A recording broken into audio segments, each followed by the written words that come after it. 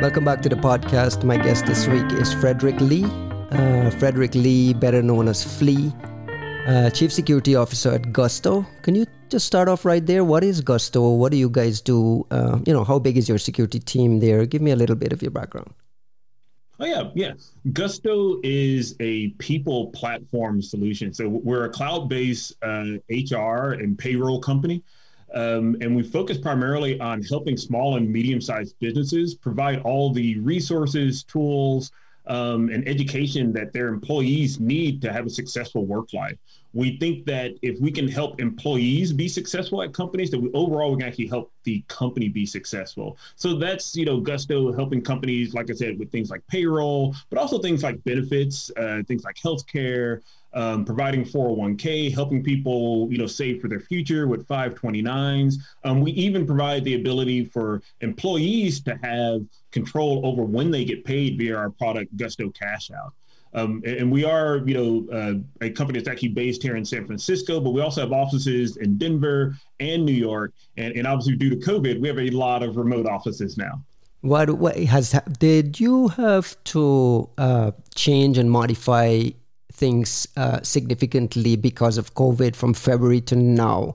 A lot of folks have been forced into what we call this digital transformation. At a high level, we call this digital transformation. Was that a hiccup for you, or were you in a good place where it wasn't that much of a strain on resources, budgets, planning, and all that stuff? Yeah, so Gusto was already in a good place. As I mentioned, because we have what we call 3 home bases. And what we mean by that is like if you go to a Gusto office, you can expect to find engineers in Denver, just like you'll find them in San Francisco, and you'll find engineers and, salespeople, HR, et cetera, in our New York office, and same way you'd find them here in San Francisco. So because of that philosophy, we've always had a lot of remote capability, and we've always leaned into the ability to work in various different locations. So we were already on that journey. There weren't any massive stretches that Gusto had to do due to COVID. But obviously, there was a lot of things that we had to think about to, kind of double check. So for example, Gusto was already going down the path of Zero Trust / BeyondCorp. And because of that, we felt really, really comfortable with all of our employees working from home, recognizing that they were going to be working on networks that we didn't directly control. But because of the IT and security infrastructure that we already had in place, we had a lot of trust that we could do that in a secure way while also allowing our employees to still remain productive. That's fantastic. So you didn't have many hiccups along moving towards a zero trust model and having to deal with VPN cloggage or any of that stuff. No, we didn't have any of those hiccups. The IT team has done a really, really good job of kind of designing Gusto in this manner of what we kind of call secure coffee shops, meaning that we had always assumed that we wanted to make sure that our general philosophy is to treat networks as untrusted, including our own network.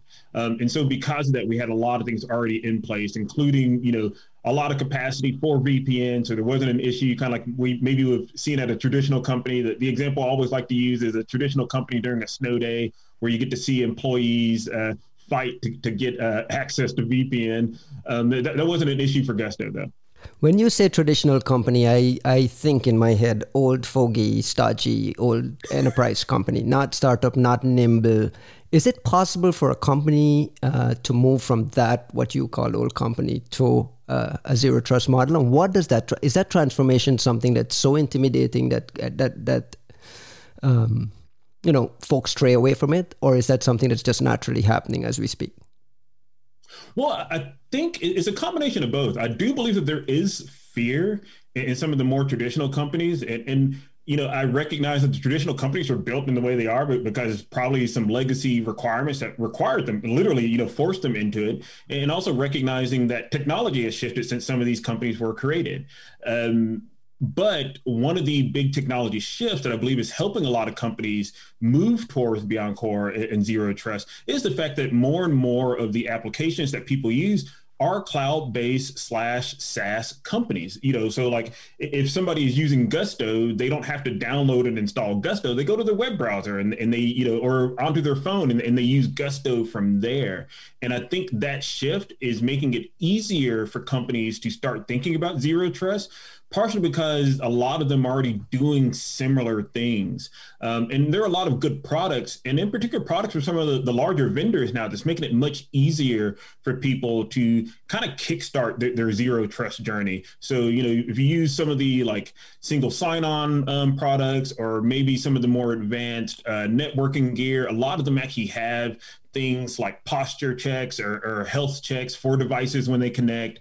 They allow us to do some kind of high level remote attestation to really get an understanding if a device that's connecting to the network is secure enough to get access to a particular resource. So I think some of this is actually coming naturally for zero trust in general. And my suspicion is that the adoption curve for zero trust is going to look a lot like the adoption curve for cloud in general, because there are a lot of similarities. Do you think it's easier to build a security team from scratch versus adopting one and trying to mold it into a mature security program? I think it's easier to start one from scratch. And part of the reason I believe it's easier to start it from scratch is that you really can right size your security team, and you can start the security team focusing on the primary core business problems if you're starting it from scratch. Obviously, like there's all kinds of models for a good, successful security team. I actually did a DEF CON talk about trying to get rid of dogma with regards to how people practice security, because it really is about making sure your security team can be flexible and responsive to the business needs of your particular business. So the things that we do here at Gusto look different than the things that occur at Bank of America, for example. And because of that, the security team at Gusto should be different than the security team at Bank of America. There are things that I believe are consistent across all good and successful security teams. So for example, successful security teams really do try to focus on right-sizing risk and really understanding the risk of the business. And when they look at that, also being pragmatic regarding that risk. And what that means is recognizing there are some risks that the business just needs to take. And there are some risks where the security team really, really needs to be involved in helping actually, make that risk visible and also helping manage that risk.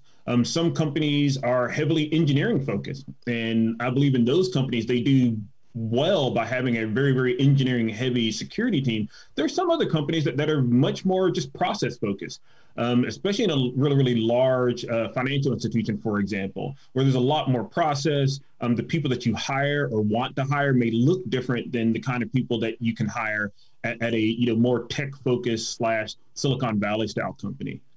Interesting. And I noticed you mentioned Bank of America there a few times. You actually did a stint there. Your colleague, an ex-colleague of yours, Sunil Yu, who is I'm a big fan of some of his work. He's built this cyber defense matrix and has been out evangelizing the use of the cyber defense matrix. Is that something that a lot of active CISOs are actively using to design their program and determine, which products slot in where, which companies slot in where, how much am I going to tackle with technology versus people versus process? Is that something on your radar at all? That's something on my radar. I can't speak for my peers because I think all of them, try to, like I said, kind of right size what's exactly, perfect for their company. But I do believe in these kind of frameworks, partially because there's no security person that has every single answer. The other thing is I do believe in, to some extent, standing on the shoulders of others. And if the work has already been done, there's a lot of good work. And I think that we as a security community benefit from leveraging some of these frameworks and some of these other products, in particular, the ones that have actually been built by security practitioners. I believe there's a lot of value in us actually adopting those. I know you mentioned Bank of America, but you have a really, really interesting history. First of all, you're an anomaly. Is that right? Am I saying it right? An anomaly. You're a minority. You're a black guy in a leadership role in cybersecurity, which is you stand out. Has that been something that you wear on your shoulder subconsciously, or are you just? I don't know how to ask the question, but is that something that's constantly in your mind as you enter boardrooms and peer conversations? It's not it's not the first thing on my mind, but it definitely is on my mind. And actually, I love talking about this topic. And part of the reason why I love talking about this topic is that I do believe that I have an obligation to also be visible as a Black security leader. And part of that is I owe a huge, debt to people like John Lee, who helped inspire me to get into security. And by being able to actually see a young Black man. Wait a second, you can't just skim over just John Lee. There's a lot of the kids listening to this podcast who have no idea who John Lee is. That's just a name. It sounds like a name of some martial artist. So let's talk about John Lee for a second, because this was your introduction to technology and computering, right? Yes, that is correct. So let me spend a second and explain who John Lee is, and then maybe it'll put into context for the listeners why he was so relevant in your early life, right? Oh yeah. John Lee was in the early 1990s. There was a famous.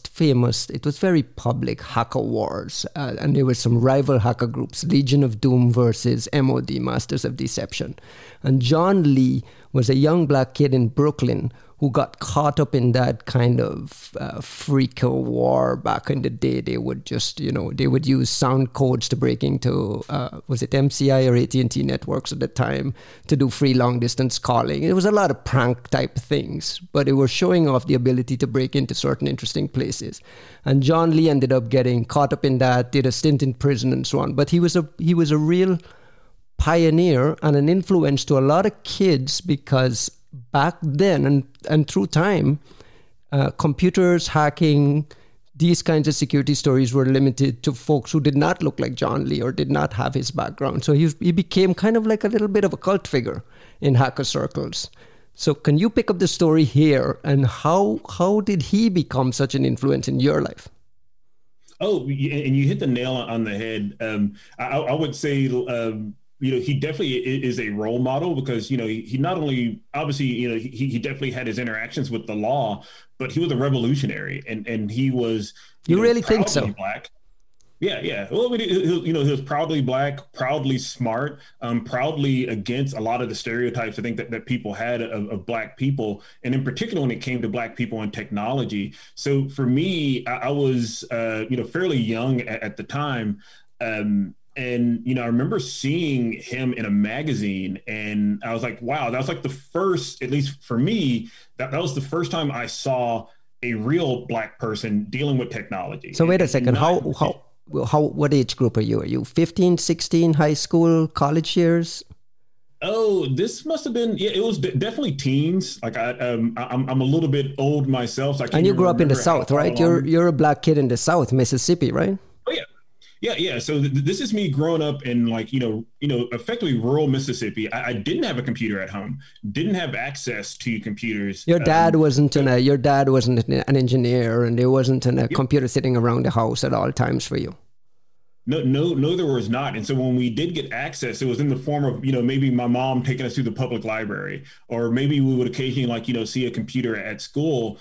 And we didn't grow up with tons of money or anything like that. So, yeah, I mean, especially back then, you think about the 80s and the 90s, computers are extremely expensive. And my parents wanted to make sure we had access to as many things as possible. But that was definitely a financial stretch for us to have had a computer at home. And this story sounds exactly like John Lee's story. He was literally, his mom was leaving him in the library because she didn't have childcare for him. And he would go to the library and poke around computers, and that's how he ended up. Like that triggered this thing. It's just so fascinating and amazing to me. Oh, no, it is interesting, because the more I learn about John, the more I learn about similarities that we have. I think one difference, though, is obviously, my parents are really, really, really big on education. So it wasn't that we were going to the library to hey, I'm just going to drop the kids off. It was more like, we were required to go to the library once a week, and we needed to get a book and bring that home, read the book, and then return it the next week. But, other things that I think my parents wanted to do to help supplement for the fact that we didn't have some of these same traditional access was so for example, my dad would take us to the bookstore just to look and read through magazines and things like that. So I didn't have a computer at home to download things from FRAC or things like that. But I could go and maybe find a copy of 2600 and see some of the same articles or see some of these same things going on, getting some of that same interest. And then when I finally did get access to computers, start being actually to connect with some of these people and also start to follow along in some of those footsteps. And in particular, follow along in those footsteps of positive curiosity.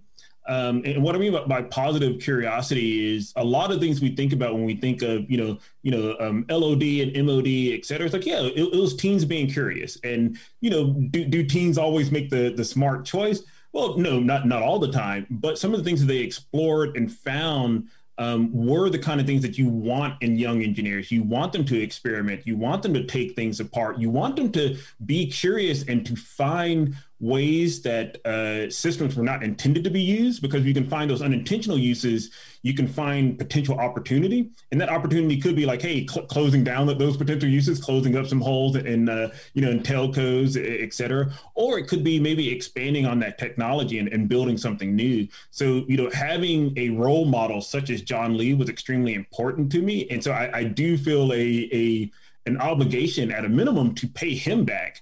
And ideally make the path for other Black CISOs much, much easier. And I'm really excited because it turns out there's actually a lot more Black CISOs now than even there were like 5 years ago. And not only CISOs, even security directors, engineering leaders, marketing leaders. There's a lot more. The representation is better. It's still far, far, far away from being what it should be. You go to RSA and you go over to the W and you try to get a seat in one of those business meetings and nobody look like me and you. So, I mean... Yes, that is slowly changing, but it was an interesting question that you asked. Like, yeah, how much of that is present in my mind? Like I said, it is partially in the back of my mind. Like, I'm proudly Black. Like I wake up in the morning and I'm thankful for that. I go to sleep and I'm still thankful for that. So it's definitely nothing I would ever want to get rid of. And I don't want anybody, though, to doubt my skill set because of that. And by me being prominent, or at least present as a Black engineer, as a Black security practitioner, as a Black CISO, I hope that I make that path easier for other people. And even more so, I at least want to let people know that this is actually possible. So I belong to an organization called DevColor. It's an organization for African-American / Black software engineers. And one of the things I think is so unique and interesting about these kinds of groups is the power of that network, but also the power of that visibility, because it's useful. If you can see it, you can be it. And if there's a young, Black boy or Black girl that's interested in getting into cybersecurity, they actually have role models they can actually look up to, that they can actually see and see them in a positive light. And so I always carry that with me as a very, very willing obligation that I'm excited to do. And I want, I love doing even more of it. So. I'm a big fan of that stuff, and I love it. When did you know that security was going to be your calling? You decided you did computer engineering in college, right? Did you? Yes, that's correct. Did you know right there and then you wanted to specialize in security? No, because you have to remember, I went to college in the 90s. And so back in the 90s, if you were a hacker, that was a hobby, right? And there weren't really a readily available or readily obvious career pathway in security. Yeah, I agree. Yeah. And so, if you went into the military or the government, yes, that's definitely a path towards being security. But there weren't a lot of prominent security type roles. And it didn't look like some of the things that I thought I was going into. I thought that at this point in my life, I'd be working on electric vehicles and autonomous flight and things like that. You did mechanical engineering, right? Electrical and computer engineering. Yeah. What was the goal then? I mean, you're in college. There's no security path. You really thought you'd be working on drones and self-driving cars? Like that was the dream and the passion then? That was the dream and the passion. But my passion was also still security. But security felt like it was just something that would have to continue being a hobby. And interestingly enough, it was always something that I felt like I couldn't escape though. I was actually talking to John Lee on the phone, and we were reminiscing about some of the things you learn early on as a security practitioner or somebody who's tinkering with computers. There's kind of like this itch and this instinct of trying to actually find the gaps that's just difficult to get away from. So even when I was in college, those were still things that I was aware of, and also things that I still practice. But it was maybe sometimes in the role of maybe like a job. So for example, one of my earlier college jobs was being a system administrator and then a programmer for the Center for Analysis and Prediction of Storms. And so as somebody who is still working with computers, I still feel like, oh, hey, you know what? Remember those things I used to do as a kid to attack other people? I should probably start protecting against those, and I should, make sure that my systems are a little bit more secure. And so it's just kind of like part of the job, and it was part of a job I still was really, really attracted towards. But, after going through a couple of, after I finally graduated and joining a couple of other software companies, it just became a recurring theme of like, hey, here's a new product that we're building. Oh, wow, is there a way that somebody could potentially abuse this? Oh, well, hey, Flea, do you think you could actually fix this or maybe lock this down? So security kept in college. Security kept leaking in. Security kept leaking into all aspects of what you were doing, even if it was just software development. Yes, exactly. I think it's one of those things that once you have seen it, you can never turn it off. Right. Like once you've been in the security world, you're kind of always a security person, even if you go on to a job that the primary focus isn't security. And at Bank of America, you didn't go into Bank of America as a security guy, right? No, I did not. Because that was your first security role. You stumbled into security there by what? Would you call that luck? Would you call that, I don't know. I guess I can call it luck in the fact that I didn't get fired. And so the story for me at Bank of America and how I got on security team was I was actually hired at Bank of America to work on some authentication systems and also work on their PKI. And this is literally the problem with acronyms, but I was working on their cryptography infrastructure and key management, et cetera. So these are solidly things that are quote unquote security related, but maybe not in the way that a lot of people actually think of. But while I was at Bank of America, I found a fairly significant hole inside of Bank of America. And that hole allowed me or would allow a person to alter an employee's pay. Right. So I could, increase my pay, increase everybody's pay. It was critical. It would have been hard to track. Something that would be rated critical or high risk. Right. Yes. And so I took that information and I told my boss at the time, Arjun Iodize, and I also told the CISO of Bank of America. And, being a good Boy Scout, I was like, hey, it's my duty to kind of tell everybody that, hey, there's a problem here. And it's actually fairly serious and significant. I do recognize, and I recognized then, like, yeah, this was kind of maybe my old teenager habits coming to the forefront. And I was ready to, suffer the consequences of that, meaning that, oh, yep, the right thing to do is to tell somebody about this vulnerability. And that could mean that I get fired. But, and this is maybe where the luck comes in, instead of firing me, Bank of America decided like, hey, you know what, we should focus more on application security. And how about we add you to, and, create this new application security team. And that was my first my 100% focus is now just security, trying to actually find security vulnerabilities, trying to actually fix security issues, et cetera. So my path was, I started as a software developer, found a bunch of stuff that were, I guess, issues / vulnerabilities for the company. And the company decided to do the right thing of improving security as opposed to trying to hide the problem and get rid of me. Yeah, Bank of America has a lot of a very strong, mature security program with traditionally strong leaders there. And that's one of the... I actually, when I moved to Phoenix, Arizona, true story, and I told this to Chris Hoff, I said, I chose my bank, my new bank in Arizona based on the security team at Bank of America. And I think that's a tribute to what you guys built there, Oh, and I 100% agree. It was definitely, and I would still argue to say it still is a very innovative organization when it comes to security. And they view that as one of their, effectively competitive advantages. And because if you can make a secure product, a product that is privacy respecting, you naturally attract more people. Part of the reason why I wanted to join Gusto was to make sure that Gusto could have that same and hopefully more. Like where we focus a lot at Gusto of making sure that, these small and medium-sized businesses get a lot of those same advantages that maybe a large company has when it comes to things like security. We do view ourselves as being the security team of over 100,000 small businesses because we know how critical that is and that they don't necessarily have the same expertise and that we do have that expertise. And we also welcome, helping solve those problems for them. No, that's a big theme on this podcast. Every one of my podcast episodes, we talk about the security tax, where real security is only available for the rich. And let's be real. There's a lot of really amazing security products and technologies that fixes a lot of problems. They're just unaffordable to the average small and medium-sized business. And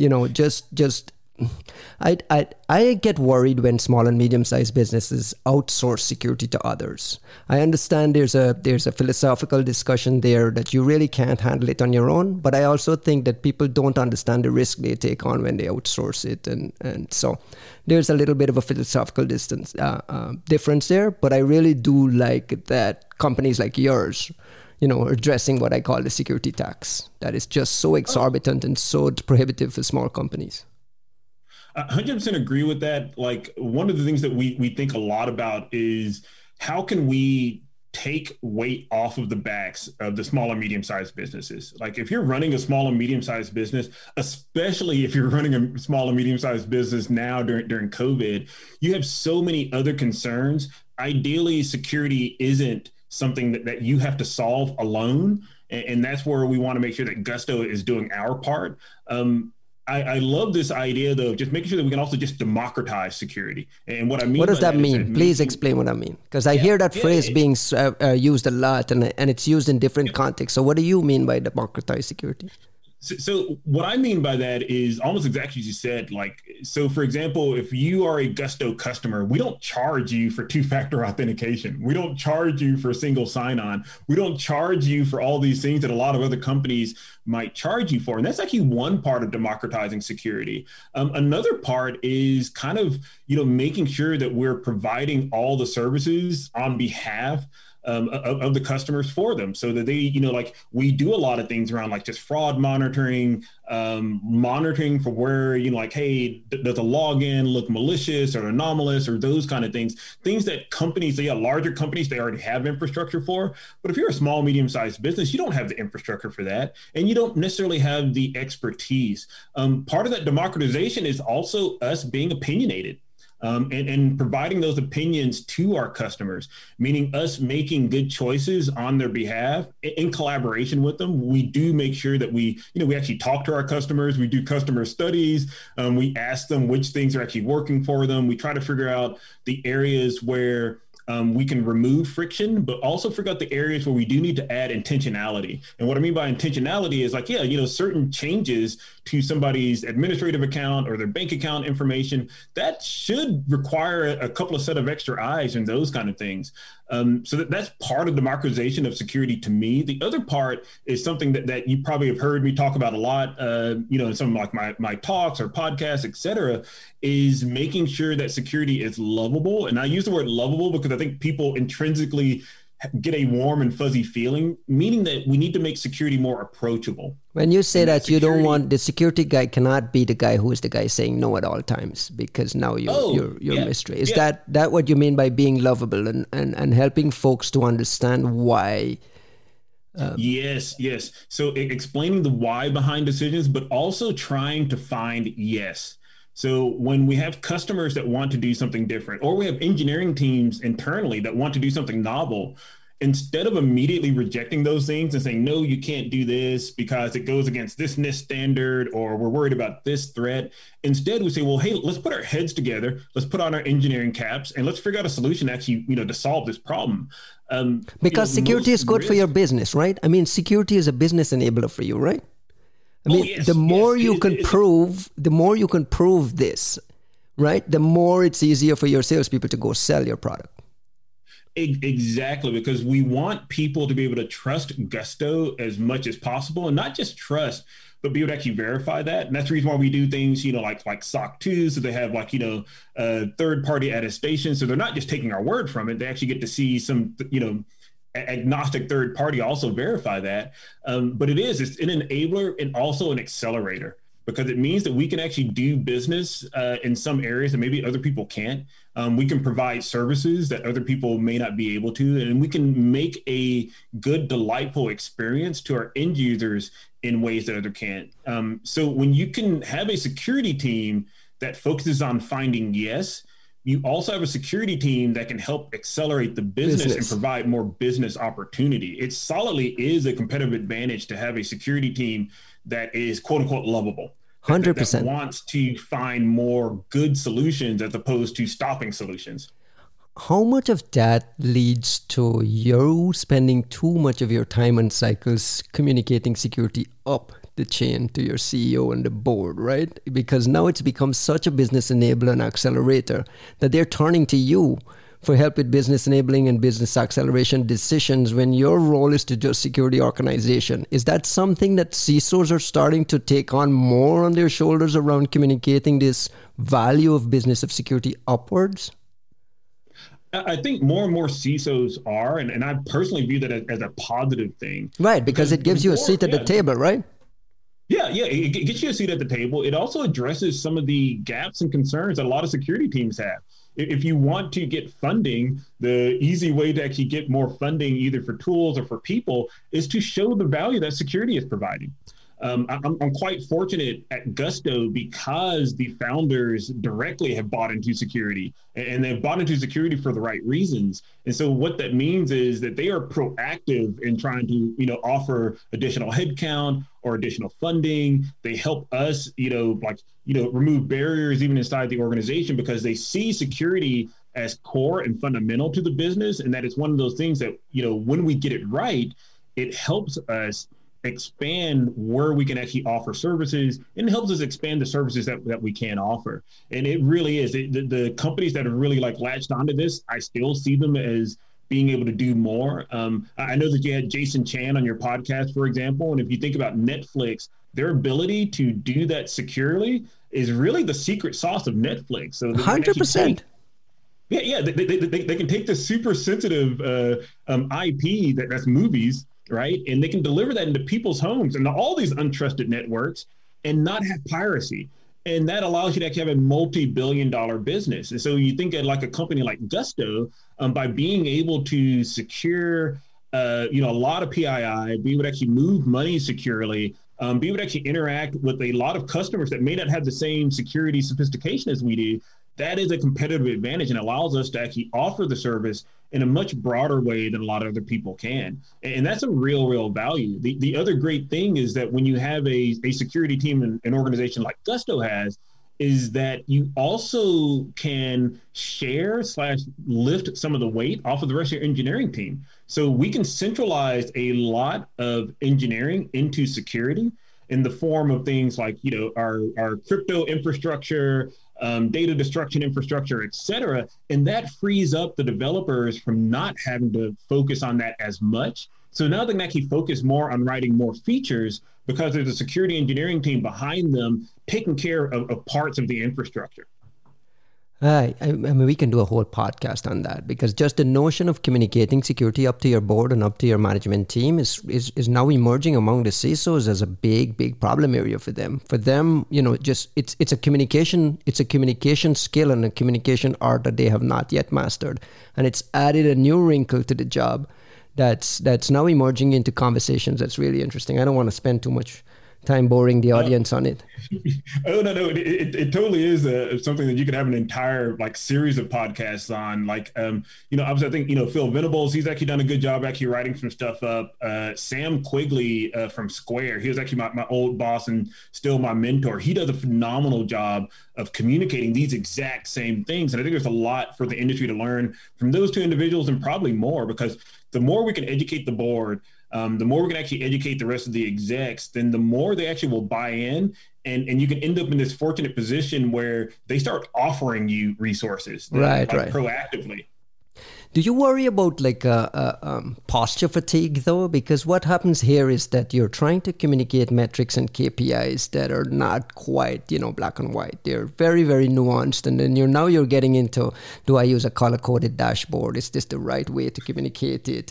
And even just trying to figure out what these metrics and KPIs are, right? I mean, is there and I heard this phrase posture fatigue come up when people are just staring at too many dashboards every day. And it's just almost too much visibility. Is that a hiccup for you as well? It definitely has been a hiccup. I think one of the ways to tackle that is one of the things that I've talked about before, this idea of security love languages. And that really is, if you can figure out what what already resonates with the board and how they like to be communicated with, just piggyback on that. There's no need to actually reinvent the wheel. The board has a lot more sophistication than I think a lot of practitioners. Do you think that's changing? You think boards are a lot more informed, a lot more sophisticated, asking a lot more credible questions? I've definitely noticed that. It's in particular at some of the companies I've been at where the board members themselves are technologists. But, just overall, I think board members, they're board members for a reason that they definitely have achieved something within their career. But they have a lot more sophistication in general than I think we as an industry have ever given them credit for. So whereas they may not be security experts, they do understand risk. And when you can have that same common risk language with them, I've found that there's a lot more success there because they understand how to think about risk. They also understand pattern and trend recognition. And so, yeah, part of your job is always going to be to educate them on, which way the trend should be going and what we actually think about the patterns. But once you've done that little bit of education, it really doesn't have to be revisited if you continue to speak to them in a language they already understand. Trying to force a board member to go and look through a bunch of Splunk dashboards, that's never going to be successful. Right. But if you can actually show them metrics and things like that look similar to other product teams inside the organization, other lines of business, they do understand that. And now you're just adding an additional flavor onto it. You're adding an additional nomenclature. So you're like, you can have a board that may not be experts in customer support, but they do understand NPS scores. They understand those kind of things. They understand, so they can look at trends holistically. And security isn't that much different. It's another risk, right? So at a board meeting, you're always talking about things like financial risk. You're talking about legal risk. Security is just another kind of risk. And as long as we're matching that same kind of language, obviously with some supplementary education, I do believe that that's actually a recipe for success. I'm hearing this, and you're also hearing this. Boards are a lot more engaged on security conversations than they were 2, 3, 4 years ago. And that's driven a lot by the ransomware headlines and a lot of the real business impact, right? Oh, yes, definitely. And I remember some of the highlights, having board members ask me, like, what are we doing about Spectre? Or, having board members ask, like, way back in the day, what are you doing about Heartbleed, et cetera? So they are aware. They're not experts, but they are aware, and they're aware that it's something that they need to be concerned about. And they are aware that it's something that they need to hold the company accountable for dealing with and doing a good job of. But the board members are also really good for holding security teams in check, recognizing that part of the job of a security team is to help manage risk, not to eliminate risk. It's all about allowing the company to take the right risk, though. Right. We're running out of time, and I feel like we're just skimming over a lot of these topics. So you definitely have to come back, please. And in the future, you got to come back so we can dig a little deeper. I'm going to let you out of here with one last question. You mentioned as part of the John Lee conversation and this responsibility you feel to pay it forward. What does that look like? How does that become a part of your life today? Yeah, so for me, it's a lot about helping to support other young, up and coming, minority practitioners, either in engineering, just general startup land, or in security, especially. So that's things like, belonging to organizations like DevColor, that is an organization for Black, software engineers, being a member of ICMCP, the International Consortium of Minority Cybersecurity Practitioners, being vocal and public, not just about the technical things that I do, but the philosophy around how I do it, and even my journey. Being on podcasts such as this, where I'm allowed to actually speak about, what my background is as a Black software engineer. And also, making sure that I'm there to help mentor other people, and even more so, ideally giving other people a platform, leveraging my voice. So for example, you're mentioning, having time on your podcast. Like there are other people like Charles Nwatu, right, at Netflix. He'd be a great person to have on this podcast. And he's another, Black cybersecurity practitioner. When you think about the, Ron and Chris Cochran, right, from Hacker, Valley, like that's another good, people that you have on your podcast. So using my platform to hopefully elevate others in the same way that John Lee helped elevate me is part of what I try to do. Is it easier for a young black computer engineer interested to navigate this industry today than it was for you in the 1990s? I believe so. One of the big things is that a lot of things are now legal that weren't legal. And a lot of educational resources are readily available in a way that they just weren't. So yeah, you do, like, you can literally go to the OWASP website, right? And you can find information about, web security. You can go to pen tester labs, and you can actually start practicing on various techniques. You can go to online events and things like that and find more resources, and you can participate in things like bug bounties, right? So you think about, my life as a younger kid. Effectively, I was a security researcher, but I was doing it without permission. You can replace your paper route. Avenue for people to do that. You can replace your paper route with a bug bounty account and actually earn money while learning this stuff. It's real. Yes, and it's a fascinating thing. There's definitely things I wish that I had when I was younger. I definitely don't want to trade my childhood for anything else. But having that would have been an interesting avenue, because now it's kind of above water, and you get to experiment, you get to learn, and you get to ask questions in ways that it was difficult in the 90s, because some of those questions could lead to, investigations from various law enforcement. So. Thank you very much, Philly. I appreciate your time. I appreciate your willingness to come and share your expertise and your background with the audience. Please come back. We have a lot of things we can talk about. I think there's so much fun to learn from you, and I think you're an inspiring figure that can help a lot of folks understand that there's a path for them here. So I appreciate you. Thanks a lot for coming on the show. Thank you so much for having me. It has definitely been an honor. And anytime you want me back, I am more than happy to do so. I'm always honored. And I want to make sure that I'm good friends to people that are good friends to John Lee. Thank you. Thank you, man.